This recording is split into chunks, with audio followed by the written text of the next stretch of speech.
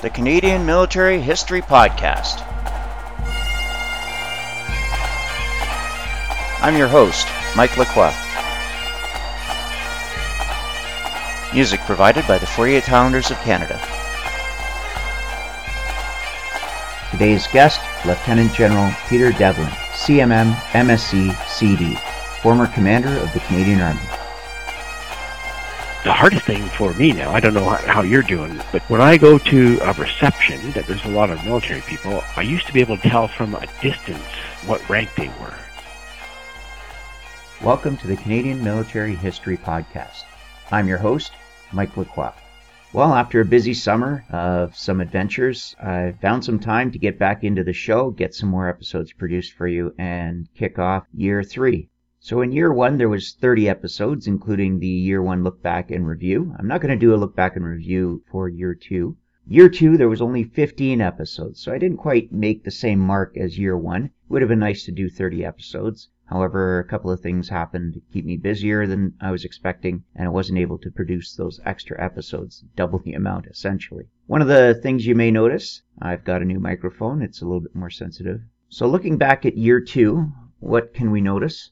A lot more Army presence. I think all of the episodes had an Army flavor, with the exception of episode 40, which was with Honorary Colonel Bill Graham, who was from the Royal Canadian Navy, Deputy Chief Carrick from the April Fool's episode, which was obviously as a police officer, and then Corporal Kaunuk from the Ranger Patrol Group. So he's a Canadian Ranger, doesn't quite fit into Army or Navy. It's kind of a group on their own. You may want to say they fit under the Army, but they do support all 3 branches. They do support the Army, the Navy, and the Air Force with operations in the Arctic, so we really can't classify them as Army. So it's nice to see other than Army, but the majority of those 15 episodes were Army. The other thing I noticed is they're all men. Every single episode was a male guest, which is something that I would like to change in year 3, have more women and be better reflective of the Canadian Forces overall. It's not that I haven't invited women, they just haven't accepted my invitation. I guess I won't make a comment on that. Now, one of the people that I interviewed in year 2 was Honorary Colonel Blake Goldring, who has served exclusively as an Honorary Colonel. And the other Honorary Colonel that I interviewed was Honorary Colonel Bill Graham, who started off as an officer cadet in the Navy and currently serves as an Honorary Colonel in the Army. And in between that, he served as the Minister of National Defense, and he also served as the Deputy Prime Minister of Canada. Looking over the 15 episodes from year 1, I see a majority of the people are infantry. And we have one artillery soldier who then went on to become an infantry soldier, one exclusive logistician, one started off as MSc Op and moved on to the infantry, and then obviously a Canadian Ranger, and then an officer cadet in the Navy who went on to become an honorary colonel in the Army. I don't know if honorary colonel is a trade, but for classification purposes and statistical purposes, we'll call honorary colonel as a trade, since it doesn't quite fit into either infantry or anything else. Looking at the different ranks of the guests, I can see that we've had 4 lieutenant colonels and 4 colonels, as well as 4 brigadier generals. Now, if you look at the chief warrant officers on their own, we have 3 chief warrant officers, 3 senior appointment chief warrant officers, 1 command chief petty officer first class, and 1 Canadian Forces chief warrant officer. So the chief warrant officers are still holding their own, well ahead of the curve here. Individually, though, it's the lieutenant colonels, colonels, and brigadier generals that are leading the charge. So out of the 45 episodes, we can see that 42 of the episodes featured somebody from the Canadian Army. 3 of the episodes included members from the Royal Canadian Navy, and I do include the fact that Honorary Colonel Bill Graham did serve in both the Navy and the Army, rounding it out with 2 members in the Royal Canadian Air Force and 1 Canadian Ranger. Although Lieutenant Colonel Matt Richardson currently works for the Rangers as a CO of 3 Ranger Patrol Group, I don't think he classifies as a Ranger. Overall, we've seen 27 officers, 12 warrant officers, and I do include chief warrant officers in that grouping. I can have that debate with you over a beer. 3 sergeants and 4 junior ranks. Those officers that served as a member of the ranks before commissioning, we have 14 of those. Rounding out the different types of service in the Canadian Forces, we have 17 guests that were exclusively members of the regular force. 26 of those were in the primary reserve exclusively. 11 of those went between the primary reserve, the regular force, back to the primary reserve. 2 of those started off in the primary reserve and went on to the regular force. And the final statistic that I'll talk about today is 3 people started off in the regular force and continued their service in the primary reserve. What's in store for year 3? Well, year 3, I do have a lot of invitations out for people, for guests. I'm trying to get a good blend of guests, trying to reflect different types of service, different periods of service, as is my goal. And along with that, I'm charging towards episode 50. And I do have a specific plan in store for episode 50. I'm going to keep you in the dark for a little while longer about that. But if my plan comes through, you should be impressed with the guest for episode 50. There's also episode 48 coming up. I don't know if anyone has any preference for that specific number, but I do need some help finding a guest for episode 48. Interestingly enough, while I was compiling my stats, I noticed that episode 32 went to my good friend Emmett Kelly, when perhaps I should have put a little bit more thought in that and put him at episode 41 and given perhaps Grant Lawson episode 32. But anyhow, that's just the way it worked out. Maybe now I have a little bit more time to think about it in advance. I can be a little bit more strategic with my numbers. So along with my new microphone and charging towards episode 50, we can consider this episode the conclusion of year 2, and we will drive towards a lot of great episodes for you to listen to in year 3. My guest for today is Lieutenant General Peter Devlin, and when I met General Devlin, he was the commander of the Canadian Army. Well, I have to be very clear about that. When I met him, he was the commander of the land force and later became the commander of the Canadian Army. It shouldn't be a mystery that the Canadian Army has gone through a bit of a historical restructuring, renaming over the, I'd say, about past 5 years. General Devlin has served his career as a member of the Royal Canadian Regiment, and he specifically commanded the 1st Battalion of the Royal Canadian Regiment. He also worked with my good friend Dwayne Hobbs in Bosnia when he was the commander of the Royal Canadian Regiment Battle Group. The interesting part of General Devlin's career, I believe, in my opinion, is that he was appointed as the Deputy Commanding General of 3 Corps in Fort Hood, Texas in 2005. And then when the Corps ended up deploying to Iraq, he ended up going with them because that was his job, that was his role. He couldn't turn his back on the unit that he was assigned to simply because they were going somewhere. So he deployed to Iraq, off he went, and he served there from 2006 to 2008. So as I said, in June of 2010, Lieutenant General Devlin was appointed as the commander of the land force, and then in August of 2011, it was renamed to the Canadian Army, its historical title. General Devlin retired at the end of his period of service as the commander of the Canadian Army, and in August of 2013, he took over a post as the president of Fanshawe College in London, Ontario. Here's my interview with Lieutenant General Peter Devlin. Lieutenant General Devlin, welcome to the podcast. Thank you very much. Honored to be with you, Mike. Now, sir, you and I first met in 2012 at the Canadian Army Strategic Planning Session at Connaught Ranges, where you announced the restoration of the traditional identity of the Canadian Army. We did, and I thank you very much for highlighting that. It was great to be at Connaught and great to be able to pay tribute to the history of the Canadian Army. And then, sir, after that, you and I had an opportunity to work together in April of 2013, where I was the parade sergeant major and you were the reviewing officer for the Battle of York Parade. This was also a big day for the 3rd Battalion of the Royal Canadian Regiment. It was a great day, and so a wonderful ceremony. The Battle of York Parade was a great parade, and I was struck by the power and the strength and the recognition as the group of soldiers, sailors, airmen, and women marched through the streets of Toronto. And it was nice to see folks stop and pay tribute. That was really special. And it was also, as you mentioned, Mike, a special day for the Royal Canadian Regiment, 3rd Battalion in particular, that received new colors from His Royal Highness as part of a royal visit. A really remarkable time frame for the regiment. I had an interesting position to view the rehearsals for the presentation of colors. I chose to take my family for supper in the CN Tower the day before because we were staying downtown in Toronto for the next morning for the Battle of York Parade. And we got to see the rehearsal for the parachute jump. And that was pretty spectacular to watch members of the Royal Canadian Regiment jumping into the city of Toronto from above. And 3rd Battalion, very proud of the fact that they own the parachute company inside a great regiment, and that distinguishes them as part of being a light infantry battalion, having that parachute capability. And yeah, the soldiers there are incredibly proud of that. Now, sir, I sent you the questions in advance. Are you all set? I am, Mike. Thank you. Would you like to tell the listeners why you chose to join the Canadian Armed Forces? Mike, I joined the Canadian Armed Forces in 1978, right out of high school, a young fella eager for excitement and challenge. And back in 1978, if you were a music guy, the Bee Gees' Saturday Night Fever was number one. If you're a Fleetwood Mac fan, they were also big. And I was off to university in 1978 and attended a Supertramp concert at Western University. My first album. There you go. Montreal beat Boston for the Stanley Cup, and the world back then was also a kind of a troubled world where you had issues like the Air India bombing that killed 213 people, the bombing in Beirut that killed 175, and I don't know if you remember that there was an Iran movie theater bombing that killed 422. Wow. There was all kinds of conversations about Middle East peace. And way back then, the Soviet Union and the Warsaw Pact was where the threat was from a military point of view. Soviet Union conducting nuclear testing. That year they fired on a civilian Korean airline.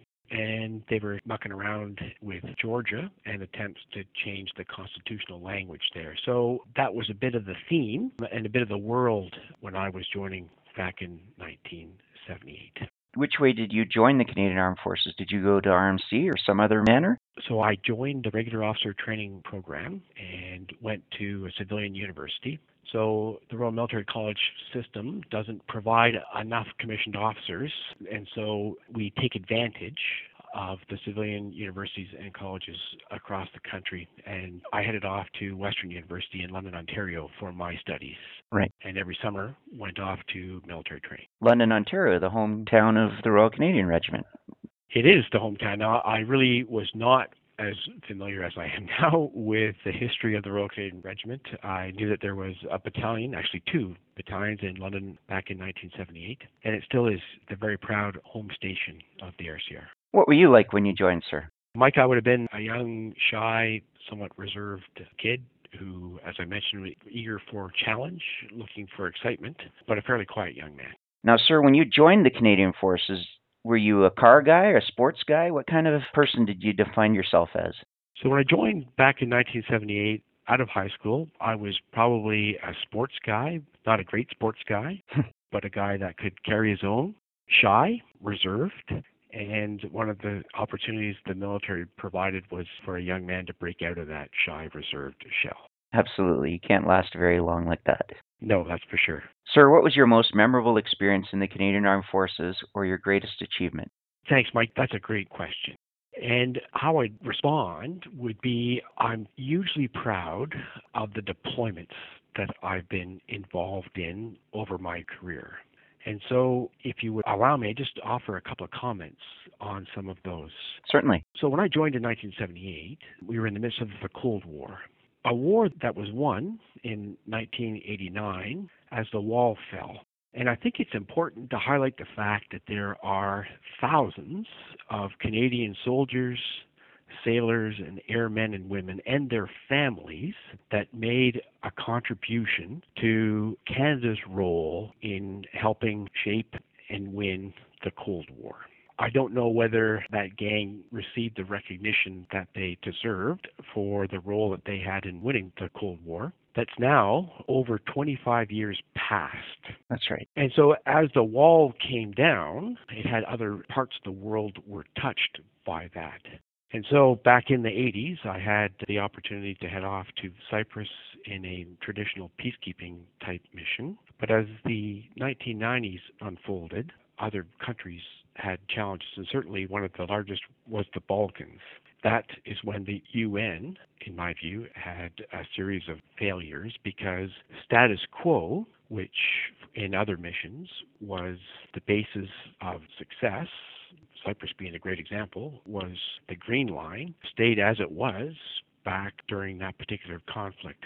But status quo was no longer acceptable in the 1990s.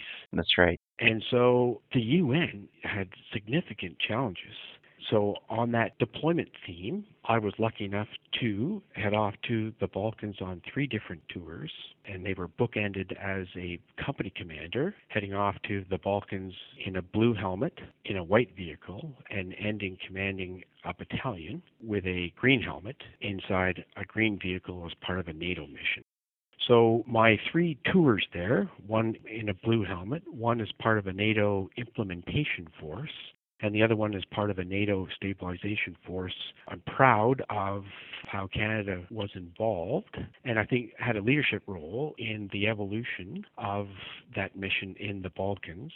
And the Balkans, while it's not perfect now, Right. if you think from 1991-92 as things started to unfold, and we moved out of Bosnia, I believe, around 2012, so 20 years later, Right. we remained in Kosovo, but 20 years is not very long. And in 20 years, I think the international community made a remarkable difference in the Balkans. And Canada had a gigantic role there. And so I'm proud of that. And then as I continued to be involved in Canadian Soldiers Going Spots, as we changed from the 1990s into 2000s, tensions continued to rise. Of course, there was 9/11. I was a student in Toronto at the Canadian Forces College at that particular time, but remember classes stopping while we tracked what was happening through the media on September the 11th.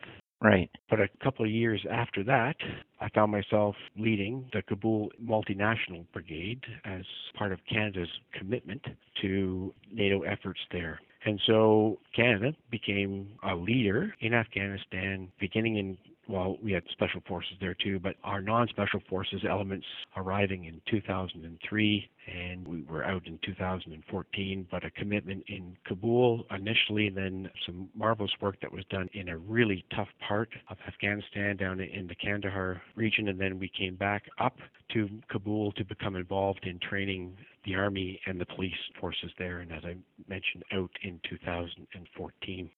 And while that was happening in Afghanistan, and I should also mention, Mike, that over that period of time, so went in as a brigade commander, but ended commanding the Army. And so watched that whole Afghan mission with a great deal of interest and pride with how Canadian soldiers managed, fought, and I think represented Canadian values with such tremendous pride, skill, and having made a difference in that country. Right, sir. And I guess the last thing I would say to answer that question was I was fortunate enough to be on exchange with the U.S.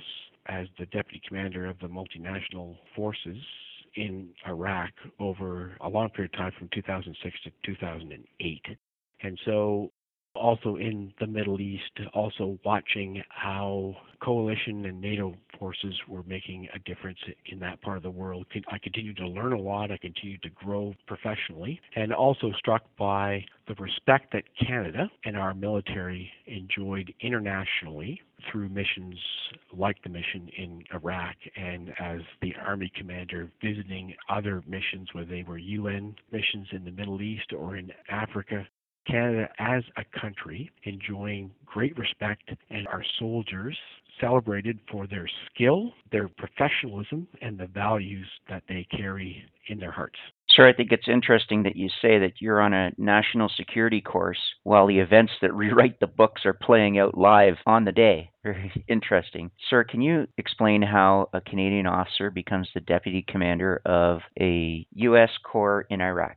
So I was on exchange with the U.S., not the first Canadian officer to be there. In fact, I was the third, following great leaders like Rick Hillier and Walt Natinchuk, to Fort Hood, the home of 3 U.S. Corps.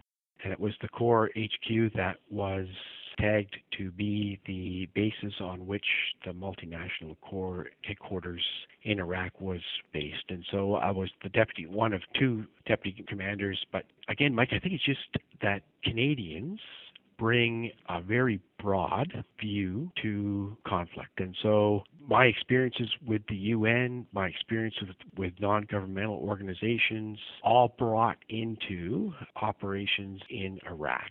And I don't know whether they would have been brought in the same way had there not been a Canadian officer who had been involved, had seen, had touched other operations, namely UN and other coalition, had worked a lot with non-governmental organizations to be able to make a difference, to be able to harness the interest of all kinds of different nations in a particular conflict. So very rewarding. Right. And hugely powerful. So that when that Canadian flag walked into a room, it was, wow, where did you come from?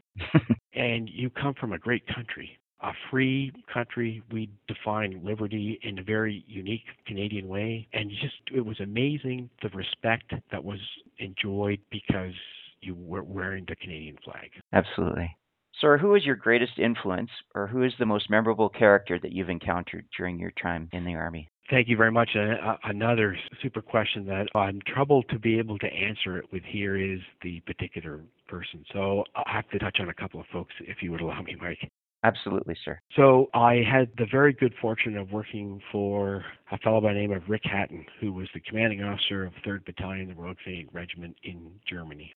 Rick Hatton taught me how to lead and motivate troops, a very powerful commanding officer, a hugely respected commanding officer. He was the commanding officer that sent my rifle company and me into the Balkans for the first time. I also had the good fortune of working for General Rick Hillier, who taught me about motivating troops, but also taught me how to motivate a nation. And I admire how he mobilized Canada and how the respect that Canadian soldiers enjoyed. I think Rick Hillier had a tremendously large role in that. And the other group that I'd like to touch on are senior NCOs. The Canadian Army has an approach to senior NCOs that no other military in the world has. And that concept of a command team, so that commanding officer and his or her sergeant major, is a precious, special, unique team. And as a young platoon commander in 1st Battalion in London, Ontario, back in the early 80s, a fellow by the name of Warrant Officer Gary St. George was my platoon warrant officer. And Gary taught me about the strength of a Canadian soldier. He taught me about how important training was, about how important fitness was, and respect. And there's no doubt in my mind that the commanding officer of 1RCR at the time put Gary St. George in my organization to teach me. While he did a great job caring for the soldiers too, Mike, right. he was there to teach a young green platoon commander about soldiering, about leading in a Canadian way. And he was awesome. Many years later, I had the great fortune of working with Chief Warrant Officer Wayne Ford, who was the Brigade Sergeant Major of 2 Canadian Mechanized Brigade Group. He was my command team partner as we went into Afghanistan in 2003. A thoughtful man, a principled man, and an incredibly people-oriented man. Again, was a multinational force, and Wayne Ford was magnificent at working with different nations. He was magnificent working with the Afghan leaders, military, civilian, police, and Canadian senior NCOs. The concept of a command team, no one does it like Canada does, and I think that's another special feather in the Canadian pride hat. Absolutely. And your last 2 command team partners, both Gino Moretti and Mike Hornbrook, are exceptional chief warrant officers. Listen, Gino and Mike, 2 dear friends that I still keep in touch with. And here's the other neat thing, Mike, that has happened over my career.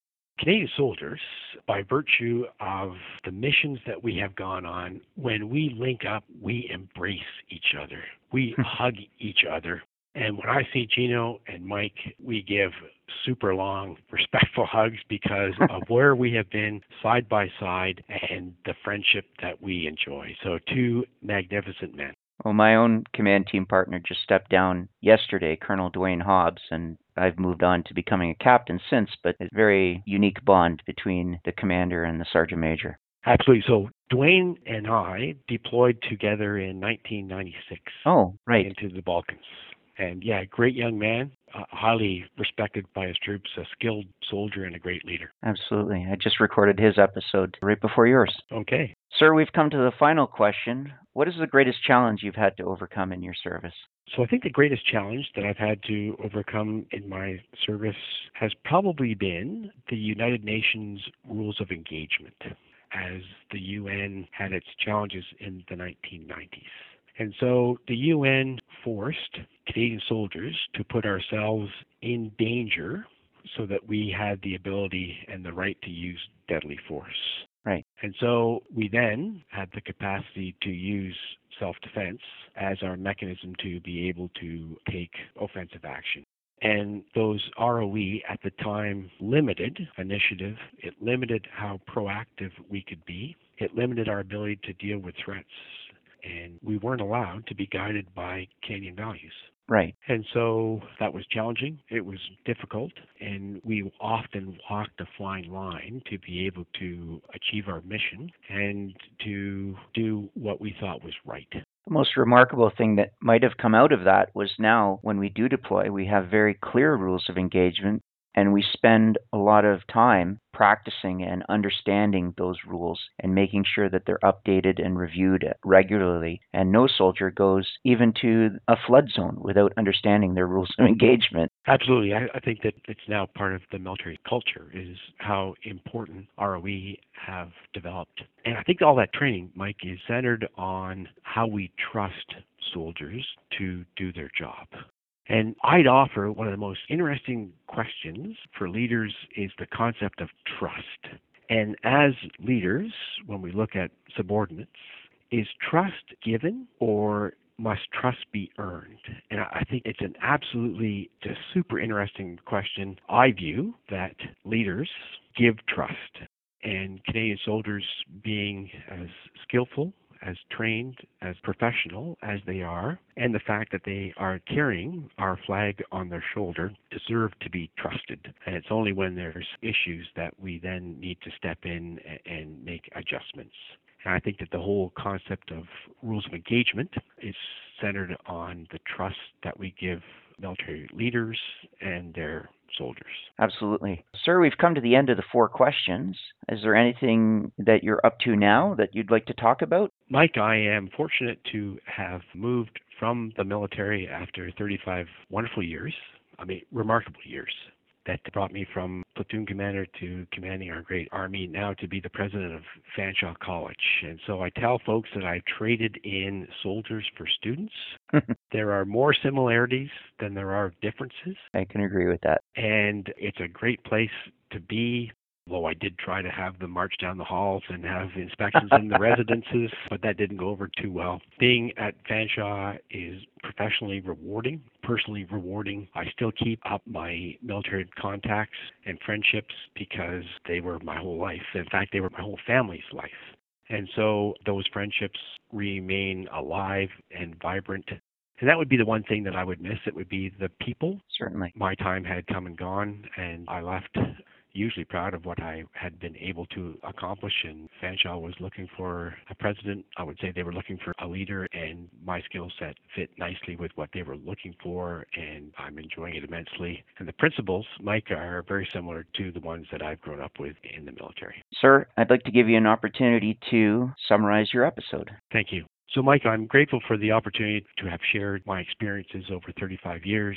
I'm hugely proud of being a Canadian soldier, a member of the Royal Canadian Regiment. I'm proud to have worn our flag for 35 years. And I think particularly proud to have been able to represent Canada abroad and in many different missions around the world. Canada makes a difference. I think when Canada accepts a bit of risk as a nation, we benefit. Canadians benefit. Our military is second to none because of the strength of the people that are in our military and the fact that we proudly carry Canadian values. Well, sir, I'd like to thank you for, first of all, appointing me to be the Brigade Sergeant Major of 32 Canadian Brigade Group, but also for agreeing to be a guest on the show. And before we started recording, you asked me to call you Peter, and I just reflected that I haven't done that yet. So, Peter, thank you very much for being a guest on my show. Mike, you're very, very welcome. Thank you for all that you have done for Canada, for our Army, and for 32 Brigade.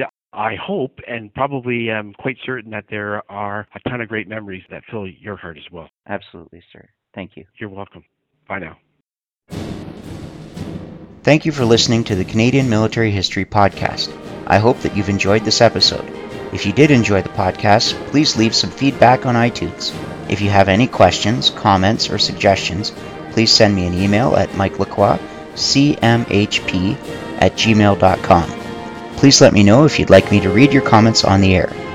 While you're waiting for our next episode, please visit the website at www.canadianmilitaryhistorypodcast.ca or the CMHP Facebook page.